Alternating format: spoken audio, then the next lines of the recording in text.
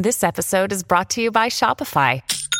Forget the frustration of picking commerce platforms when you switch your business to Shopify, the global commerce platform that supercharges your selling wherever you sell. With Shopify, you'll harness the same intuitive features, trusted apps, and powerful analytics used by the world's leading brands. Sign up today for your $1 per month trial period at shopify.com/tech, all lowercase. That's shopify.com/tech. Consciousness is it's reflective, it's flowy, it's spacious, oceanic. This is so immediate. It's before the universe exists. There's just this. It's that clear. Has a tremendous clarity to it, and absolute formlessness and emptiness, and empty nature to it. And that's why I say through that lens of the calm mind and consciousness, this becomes much easier.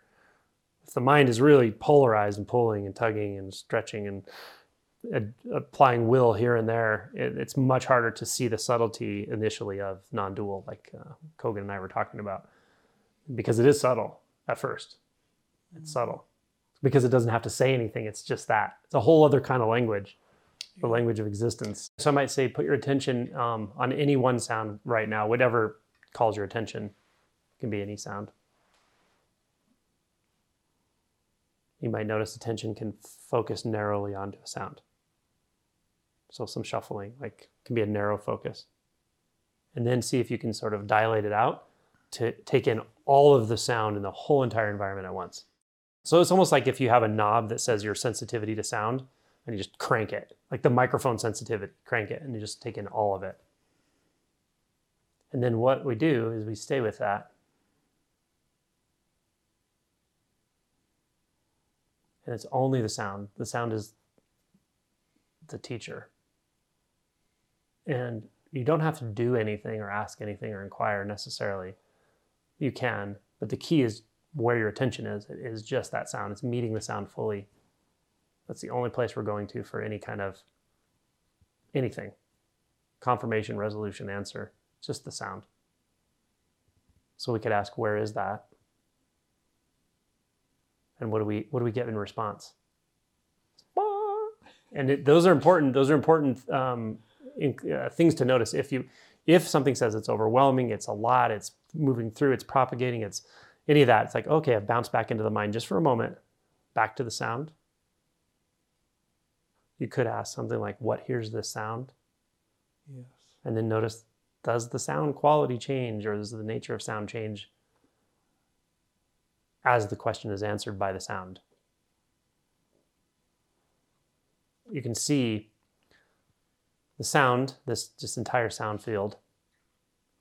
What would have to be here for it to be somewhere? For instance, to locate a sound as over there, for instance, right? In the sound field itself, can that be discerned? Or do I need to add something else, or something else need to be added to make it one sound over there, one sound over here? So again, go to the sound itself, just the raw experience.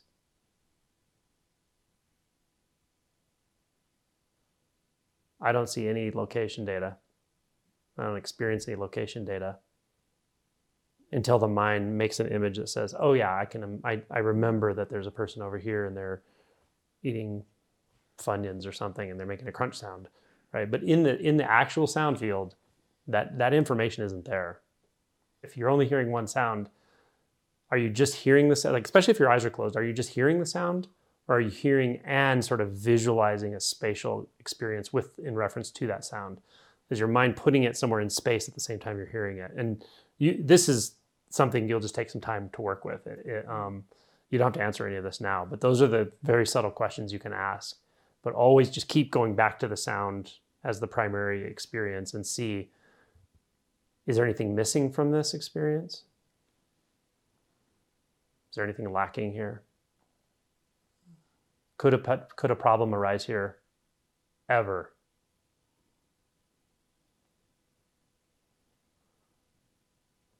Is there a self here? Is there a no self here? Go back to the sound for the answer. Where's the center? just the sound.